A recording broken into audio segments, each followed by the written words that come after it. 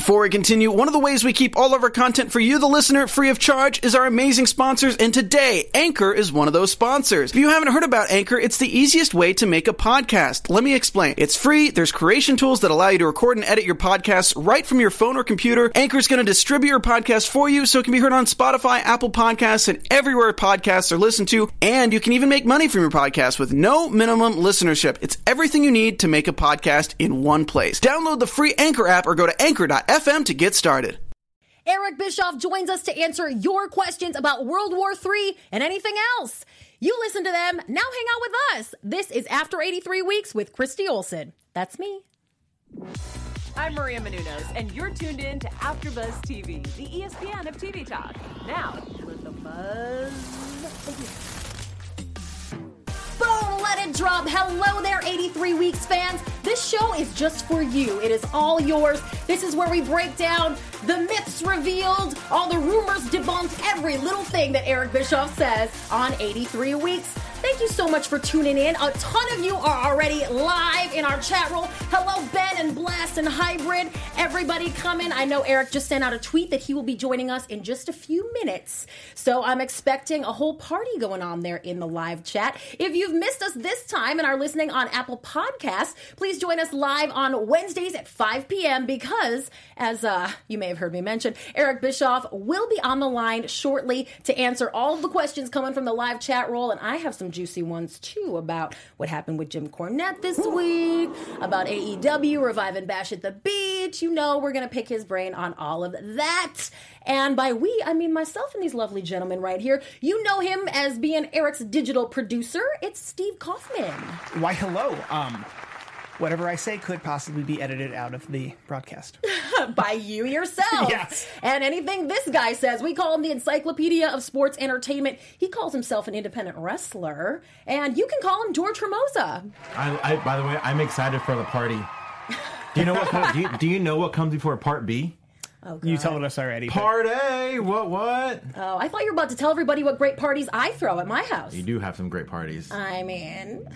I'm awaiting the next Super Bowl.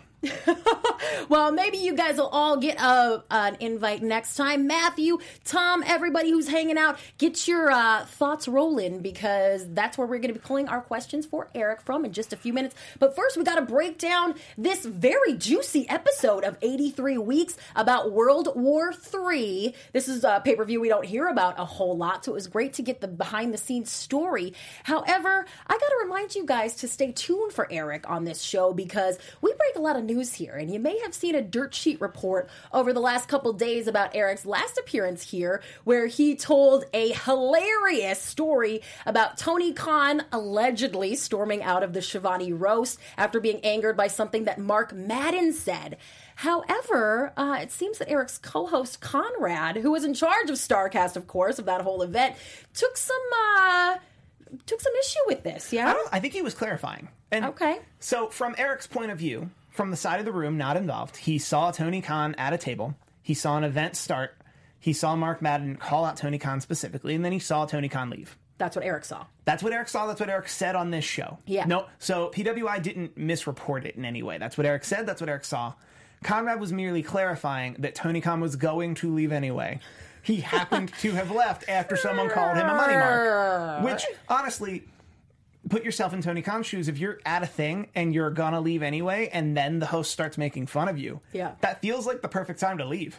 If anything, to get us talking, because now we're talking about Tony Khan, we're talking about AEW, we're talking about StarCast. We're talking about Conrad. I don't blame Tony Khan for getting up.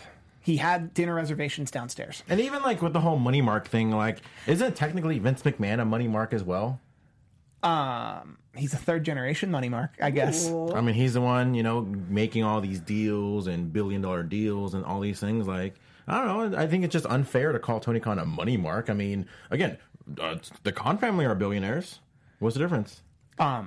It's not up to us what Tony Khan is going to take exception to, but Grandmaster General in the chat said, I love how Eric tells the truth and doesn't care. Yeah, no filter. I like that. I mean, he's always been like that, too. It's not like, I don't think there was anything holding him back from even when he was working there. Right. But, yeah, I always respected that about Mr. Bischoff. Yeah. Yeah. Our live viewers are also wondering whatever happened to that other guy who used to be on this show. Well, I was trying to clarify that there were the other guy who used to be on the show, and I mentioned that Christian Rosenberg, we moved the taping from Tuesday to Wednesday, and he couldn't swing the schedule. Yeah, so we used to have this fantastic co-host, Christian Rosenberg, who I believe is now going by Josh Tariff. You know, he actually works in the wrestling biz for many, many years, so he could always provide us a great viewpoint on commentary and those sorts of things. We miss him as well, and this is just a scheduling thing. You know, he's still invited to all the parties at my house, and we hope that he can rejoin us again very soon. I think us probably having Eric back on a weekly basis might be a good enticement for him. But then they asked, well, no, they sat next to Christy, and then I remember when we were a foursome, I for sure sat next to Christy, so I don't know. I'm still here. To clarify, Rosenberg, no heat. Steve Kaufman still totally on this show. Me and my revolving panel of 83 Weeks super fans here to break down this episode for you. We did get some juicy stuff from Eric on this one about WWE. I always like to kick off with my overanalyzation of every little tiny thing that he possibly said about his time there. He was sick of living in his corporate apartment. We know him and Lori have hauled butt down there to Florida to hang out with his son. And Eric also said, quote, "I'm never going to work there again. I promise you that." About WWE, while also revealing that he had dinner with Bruce Pritchard again. So clearly no hard feelings there, but Eric said, never going back. Never say never. Well, that's what I thought. And he's the first one to always point that out. So what could make him I thought really Justin think Bieber he's was the so first one done? to say never say never. I'm sure someone said that before, Justin Bieber. I don't. If I went through what I think Eric went through, because like there's a lot of details that we're not going to learn for a long time. Right. If I went through what I think Eric went through, a couple weeks out, especially with all the class and with everything, with all of the positivity Eric has been handling this with, I'd still very much, when asked, "Oh no, I'm never going back there," and by that I mean never say never. That's like CM Punk said, "I'm never coming back." Yeah. And he's obviously not back, but he's back. And I think someone like Eric has the clout to say that. Like, if some rando person no one really knew was there for a year and then said, "I'm never going back, forget them," no one would really care because, hey, WWE's not asking. But I think in this case, it actually means something that Eric Bischoff is saying that. Yeah, a little bit. I mean, especially, too, like, to go from, like, because obviously the first time he was there, he was just strictly talent, and then he kind of comes back with that executive role. Like, if he were to come back, where would he come back as? Like, to be talent again? Like, I don't know. I feel like that'd be something where, like, it'd be like if you go back and you go as a manager of Target, but then you come back to Target as, like, a seasonal employee. Like, I don't know. I just feel like you can't really go down after you've been so up in that company. Yeah, the bearded mohawk, he's speculating there is something there that we don't know. He says, Matthew said, WWE do sucks. Yeah, they do suck. Smoke Dog points out that Eric moved his whole life all the way to Stamford, Connecticut for 2 months. So probably, I'm sure, the exhaustion from all of that alone would be enough to make you say never again. And I don't pretend to know what his contract was, but I guarantee he didn't come to, or I can't guarantee that, but I have a feeling he didn't come to them. So when someone comes to you, the contract looks a lot different. Right. So what I'm saying is there's a high probability that contract was a certain level of guaranteed money, guaranteed enough that he's not hurting to come back anytime soon. Salary, though. But if you hire someone on salary and then you let them go within 90 days, there's usually some type of provision in any contract to say, "Hey, cool, you have the right to let me go, but I uprooted my whole life for you to let me go on the 89th day. I'm interested in," or the 83rd day, as it were. As it were. Frederick said, Frederick has a great question for Eric, and Eric will be joining us in just a few minutes. He wants to know if Eric ever gets tired of Conrad quoting Meltzer and correcting Meltzer's nonsense. That's a great one. Hold on to it, Frederick, because we definitely want to pitch that at Eric. Copied. In the meantime, let's talk about this whole 3 rings business. All right, Eric agrees it didn't come off well, it wasn't shot well, but it was a pretty good concept from the jump, right? And they did it again. It's not like it was a one and done. It's not like they were like, "Oh, this is a bad idea." Yes, the production aspect maybe was a little bit more difficult, but they did it in 96, 97, 98. Like, they did it for 4 years. So they obviously thought highly of it to do it again. Yeah. Yeah, did they shoot it any differently? I know we'll be covering next week World War III from 97. Was it shot any differently than this one was? Not really, because, I mean, there's really, like, no multiple ways to shoot 3 rings, 60 men. You just kind of gotta go for it. I mean, a lot of the three-way split screens, but I mean, they still did it. They obviously thought something highly of it, where they kept doing it. And the only reason why they didn't do it in '99 was, I think, because Eric wasn't there anymore. I wonder in today's environment, because I looked at it as a technical production person and saw, that's how they did it in '95. And thinking, how would you cover a 3-ring battle royal in 2019? Right. And aside from GoPros in the corner, I think the reality is a lot of us don't. A lot of us would rather follow a simpler match. I don't know if 60 men all competing at once is as big an allure now as it used to be. Because even when NXT does War Games, they do it in a way where you focus early on simpler matchups, and then it builds very, very slowly into the cluster it becomes. And then you do a bunch of group flippy spots, and then someone wins, and it's super impressive. Well, Eric talked about how he's not really a huge fan of battle royals, and he did clarify that this World War III was not an answer to WWE's Battle Royal, Royal Rumble, yeah, whatever. I know what it's called. That this wasn't an answer to that, and that seems kind of hard to believe unless you know Eric and WCW and what was going on in creative at this time, where they weren't really paying that much attention to WWF. I agree with that, just because I feel like World War III, this was so different at the time. Yeah. We had seen the 2-ring War Games matches and whatnot, but we've never seen a 3-ring. To me, when I was watching it as a kid, I'm like, man, 3 rings, that's surreal. I never would have imagined an event with 3 rings. So again, I enjoyed it for what it was. Yeah, maybe it was a little cluster for production team, but as a fan, I enjoyed just something different that WWF never offered. They never did more than 1 ring until War Games 2017. Oh no, as a selling point, I think a 3-ring battle royal is pretty amazing. Yeah. I think in '96 when you do it again is where I'm all over the place of what's the attraction now? Is because it's a 60-man cluster F, and I don't know how many stories you can tell of strategy, I guess, from that point. So if Macho Man comes back and can win it again because he has the secret, he knows what's happening, and I don't know if that's actually the case moving forward with a World War III match, and I think that's where WCW faltered, I guess would be the word. Our live audience would rather see 1 ring and a new creative style match. Maybe a Royal Rumble where 2 or 3 men come out of it. Actually, TNA did something a while back that I thought was inventive and everyone crapped on while they did it, which was a 60-man, or it wasn't 60, I think it was a 30-man outside the ring battle royal where everyone fought I think it was 30 men outside the ring, and then they fought, and the first 15 men to go inside the ring. Then it became a battle royal. You lost me already. And then the last that all sounds pretty interesting, but I think what Eric Bischoff is going to have to say in just a minute is probably a little more juicy than that. Of course. So we are going to take a quick break, and we will be back in just a few minutes with Eric Bischoff. Stay tuned.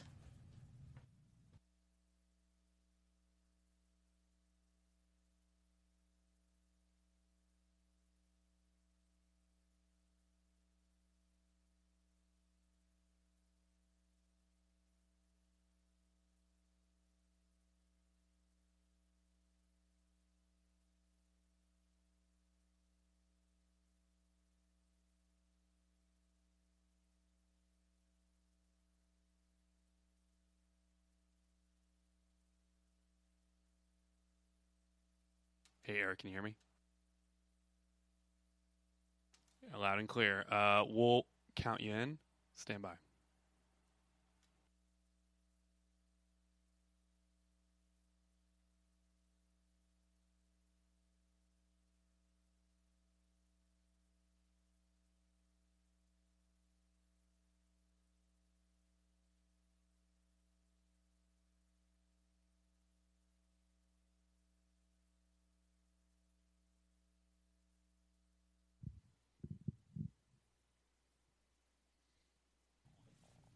Welcome back to After 83 Weeks. Joining us now is author, entrepreneur, host of 83 Weeks, Eric Bischoff. Woo! Hello, everybody. And the crowd goes wild for the man. Hey, Eric, how you doing tonight? I'm doing great. I love those sound effects. And you're looking saucy as hell there, Chrissy. That's awesome. Thank you. This is my best Nitro girl. Very, very, very good. And George, you look kind of like I don't know. A prison inmate, maybe? Well, I think that one time we met up, I think you said I looked like Matt Hardy. One time. I remember you telling me. Oh, Yes. that's right. That's right. Wait, you need the Booker T hat. And Steve is looking dapper with a sport coat. You guys are really up in your game here. This is awesome. And then I mean- I want to say you look dapper with that collar and elbow sweater. I do. We Mrs. B and I are in our Airbnb in Clearwater. Actually, we're in Largo, Florida. Oh, wow. We're gonna be here until after the first of the year and hanging out with our kids and enjoying some sunny Florida weather. So great to be with you guys, though. Thank you. Yeah, well, thanks for taking some time off from the fam to hang out with us. And since you are on the East Coast time now, we will definitely get these questions rolling. All the live viewers here in the chat roll already have them going. And we'll start with Frederick Tumbon, who said, Eric, don't you get tired of having to hear Conrad quote Dave Meltzer and having to correct all of Meltzer's nonsense? I did in the beginning, but now I find it kind of entertaining and I look forward to it.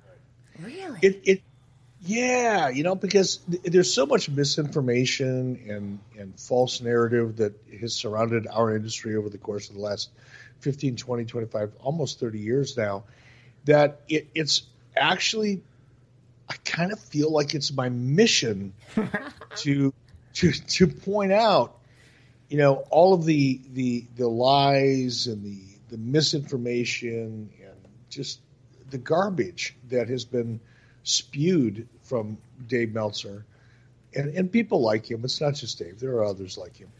Yeah, but yeah, he's the biggest. He's the most guilty. and I think it's kind of fun. I feel like it's my mission, so I enjoy it. I was born for it. Well, something that's in Dave Meltzer's headlines this week is that AEW is bringing back Bash at the Beach, which they, of course, have the right to do. What's your reaction to something like that? Do you have high hopes for it? Do you think, oh, man, I hope they carry the torch on for WCW? I have mixed emotions about it. I kind of understand it, but I also think it's a bad choice. AEW, as I said in a podcast that's actually going to drop next week. We haven't heard it yet. But AEW needs to find their own vision. They need to become their own brand. They need to become their own entity. They need to find the way that they're really going to become the alternative.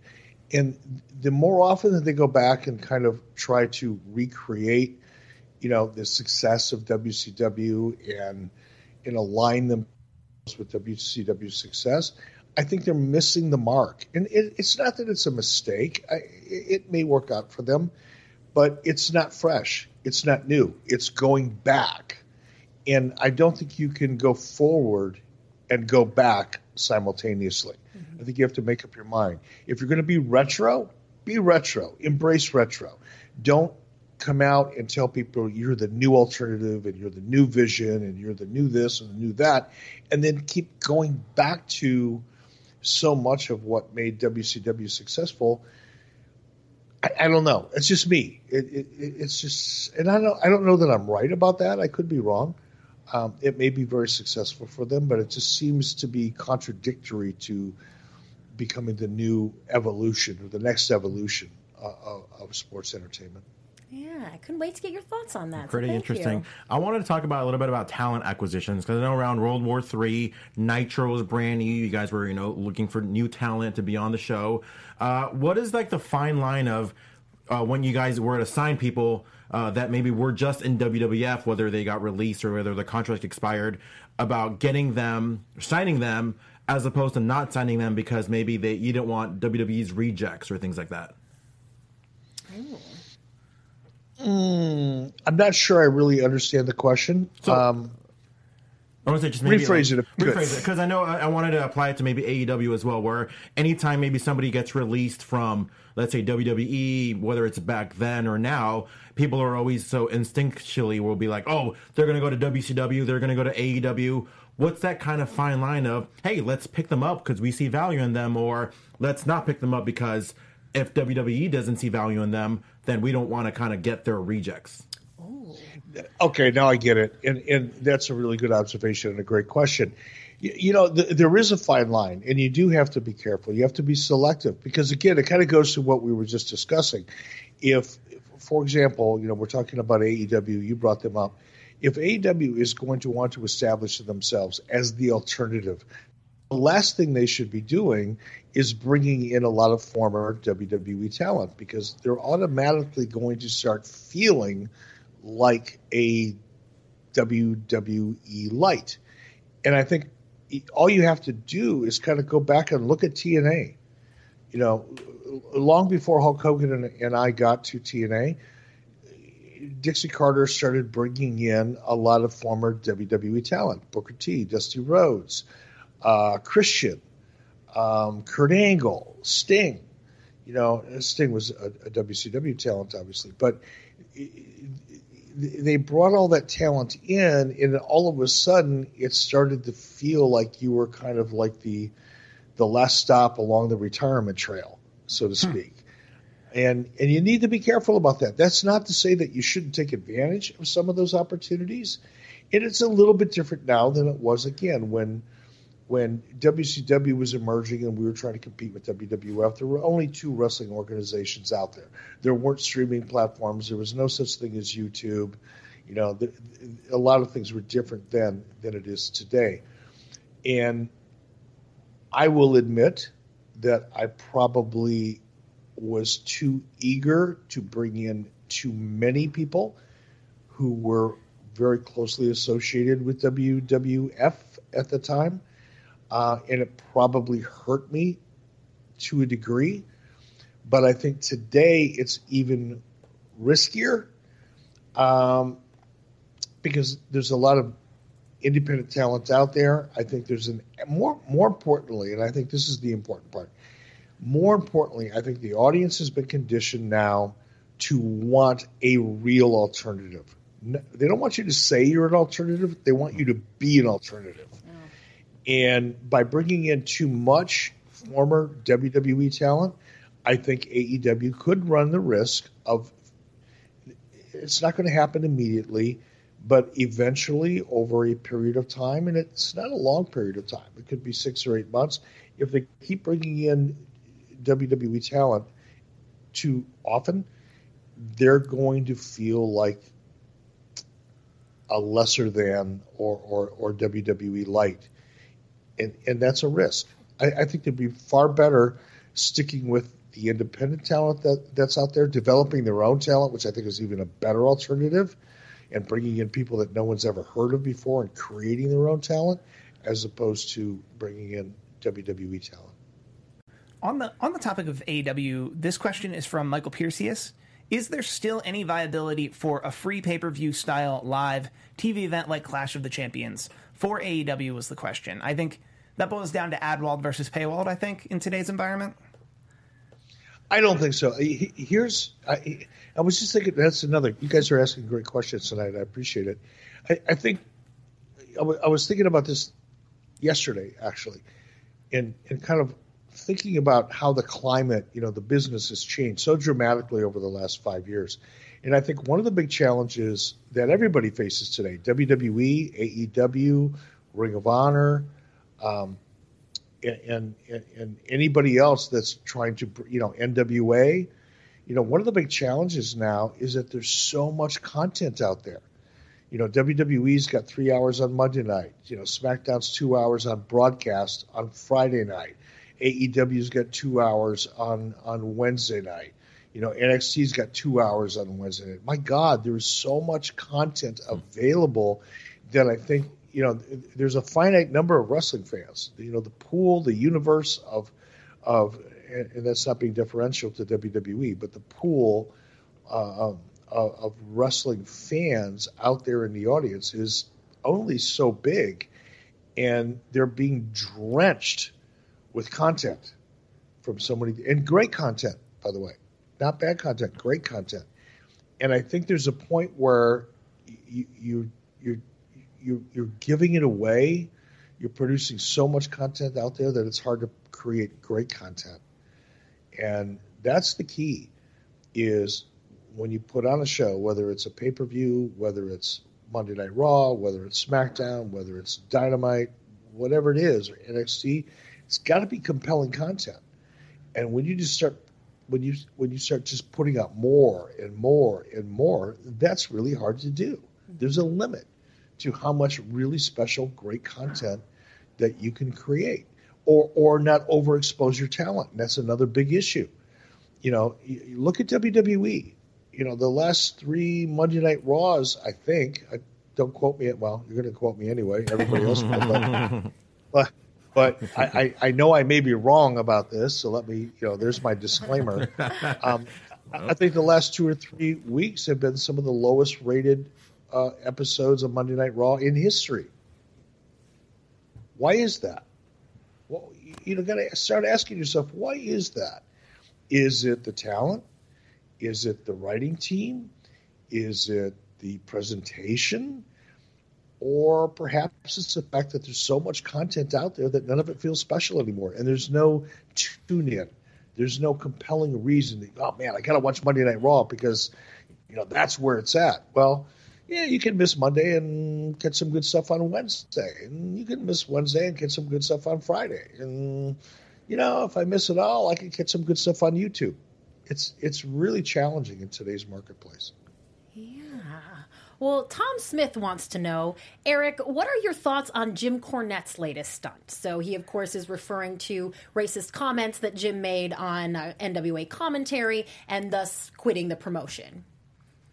Thoughts? Yeah, I mean, I'm aware of it. I didn't hear the comments. I read the comments. I picked it up on social media today, what happened.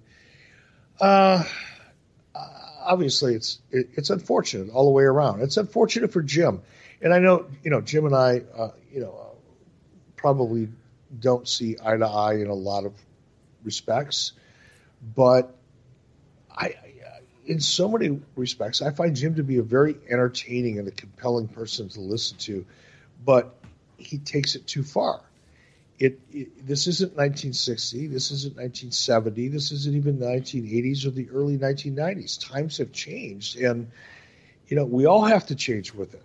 Everything about our lives have changed, particularly in the media. And Jim is a guy that is just not reluctant to adapt, or is reluctant, I should say, to adapt. And it's really unfortunate because he's a talented guy, he's an entertaining guy, and he's a very knowledgeable guy. But if you're not willing to grow and to evolve and to understand the implications of some of the things that you do and say and how it affects other people adversely, then you're going to get put out to pasture. And I hope that doesn't happen with Jim, but apparently that's kind of what it appears to be. I don't know where he goes from here. I know he makes close to 6 figures selling his merch to the people who support him. So I know he's doing okay, but this is a bit of a blow to him and his notoriety within that endeavor. It's hard for me to imagine that he's making 6 figures selling his merch. Maybe he is, and if he is, good for him. I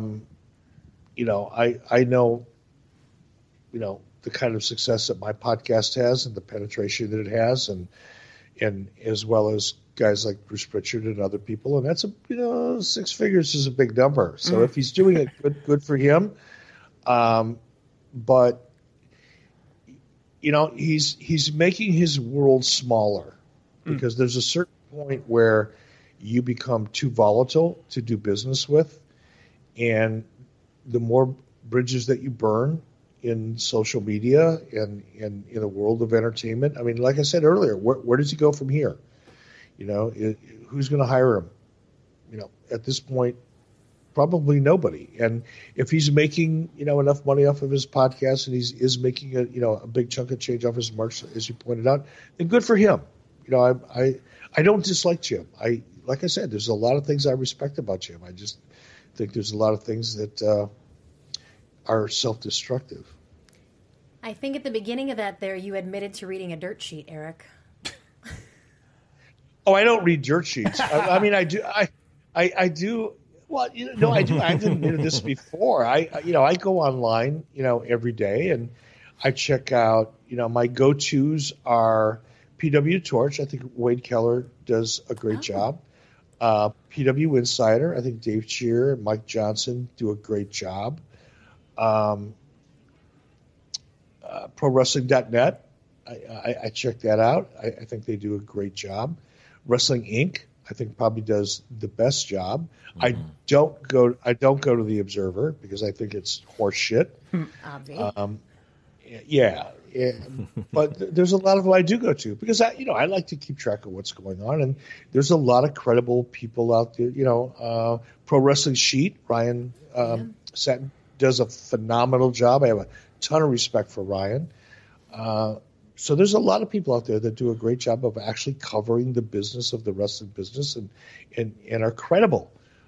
Just Dave Meltzer isn't one of them. Going back to the World War III event, was there ever any thoughts, maybe even for this event or for a future event, to do more, like 70 men, 80 men, or anything? Or was 60 just the finite number that you had for the next 4 years?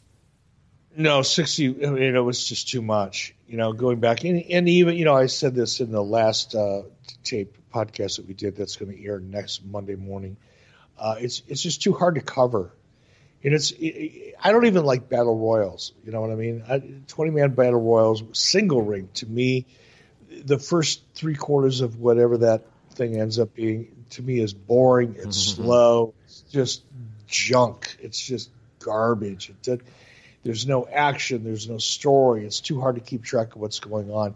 Look, World War III was a gimmick. We were desperately, not desperately, but almost desperately, looking for a unique pay-per-view, something that had its own personality that we could create that would make people really, really want to see it because it was special. And on paper, I thought, 60-man battle royal, 3 rings, 3 different announce teams. It felt so big and so exciting on paper. But then when you watch it, it's like, oh.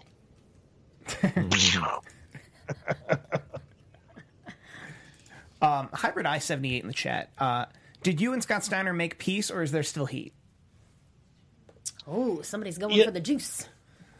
Yeah, no, Scott and I haven't talked. We've been to a couple different events together at the same time, and here's the really weird part is, for example, I'll go to an autograph signing or a convention of some sort, and Rick Steiner and Scott Steiner will be there signing together, and Rick Steiner and I are tight. I mean, we've got a great history. We're friends. Rick and my wife and my son have gone hunting together in Colorado, and Rick Steiner and I went up to the Yukon hunting elk and moose together right around 2000, 2001. And we're still friends. So I'll walk up to Rick and hug him, and we'll be talking, and, Scott will just pretend I'm not there, and he'll ignore me. And, I'll say hi to him and all that. But, he's a unique individual. We'll leave it at that. He's a very unique individual. Well, on this episode of 83 Weeks, you called yourself the king of catering. And I just have to ask, I mean, if you're the king, then I was the queen. I spent a lot of time there myself. What was your favorite dish over there at WWE Catering, Eric? That whole thing was, again, that was just kind of a joke. And it was Conrad's idea. Because again, we keep talking about Meltzer, but Meltzer kept writing for weeks. Right after I first got there, nobody knows what Eric Bischoff's doing. Nobody can find him, and every time they go looking for him, he's in catering. And I'm thinking, well, that's bullshit. I mean, I don't know where that came from, and or why he made that up, but. I thought, or actually Conrad thought, hey, have some fun with it and make a couple bucks selling a T-shirt saying King of Catering. I didn't spend that much time in catering, probably not any more than anybody else, and probably not as much time as a lot of people. And, you can kind of look at some of the people involved in WWE, and you can decide who spends the most time in catering. Just to set the record totally straight. Wasn't me. Wasn't you. Where did you watch the shows from or observe? Some kind of war room, from a Gorilla? Where were you at? I was in Gorilla. I was in Gorilla. Now, on Mondays, I didn't sit in Gorilla. I would watch them in the writers' room. There were also monitors around the backstage area where a lot of talent could watch the shows. Mm-hmm. Oftentimes, I would go out and watch it in an arena, and I'm a firm believer in this. I think one of the mistakes that people in management make is whether they're sitting in Gorilla watching the show, or they're watching it on a monitor, or in some cases they're watching it in the production truck. You're not watching the same show that people at home are watching.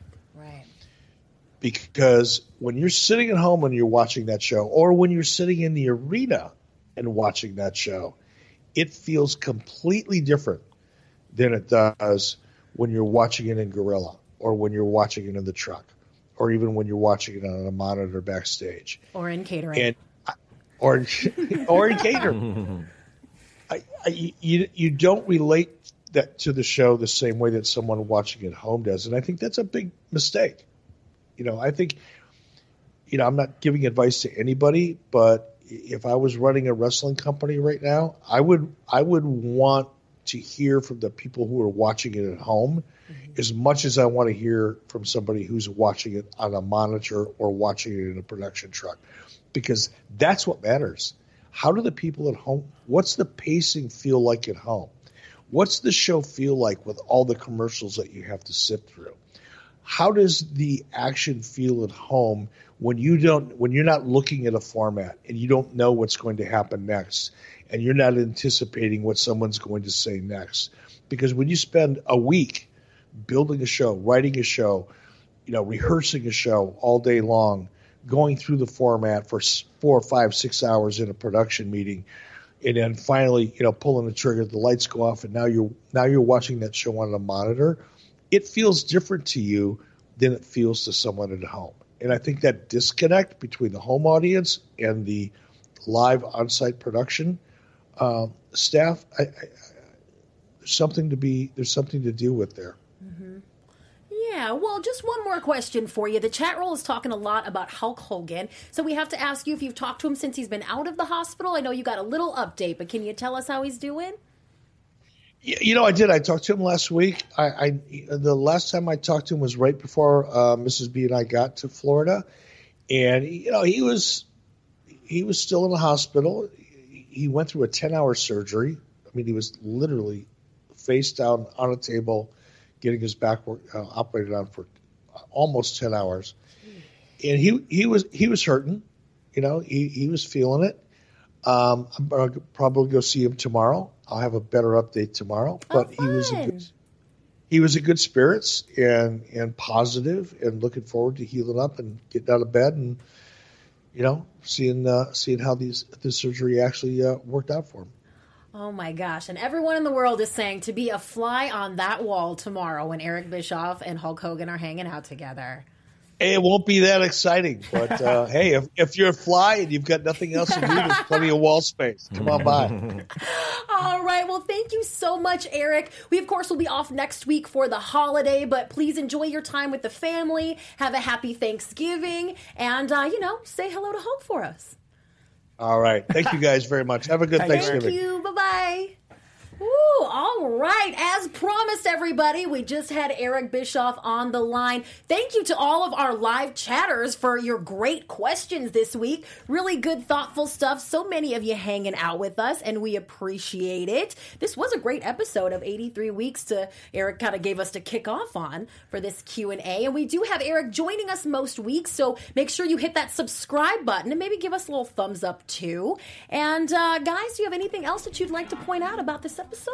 I think we covered the episode very well. Tell all these awesome people, if maybe they've hung out with us for the first time, where they can keep up with you online, Steve. They can find me on Twitter almost exclusively. I'm at Steve Kaufmann. That is KAUFMANN. I'm involved pretty heavily in Wrestling YouTube, and I tweet the link. And you can follow me on Twitter and Instagram, G Hermoza, GHERMOZA. Cool. You guys can always hit me up at Christy Reports. Please also subscribe to my YouTube channel, Christy Reports. I've always considered doing recreate a Nitro Girls opening dance video. I am down to see that. Getting some of the other AfterBuzz hosts on there, and maybe we force these guys to do it too. Nope. So make sure you subscribe and take care. Have a great Thanksgiving. We'll be back in 2 weeks. And we will see you then. Bye-bye. Our founder, Kevin Undergaro, and me, Maria Menounos, would like to thank you for tuning in to AfterBuzz TV. Remember, we're not just the first, we're the biggest in the world, and we're the only destination for all your favorite TV shows. Whatever you crave, we've got it. So go to AfterBuzzTV.com and check out our lineup. Buzz you later. The views expressed herein are those of the hosts only and do not necessarily reflect the views of AfterBuzz TV or its owners or principals.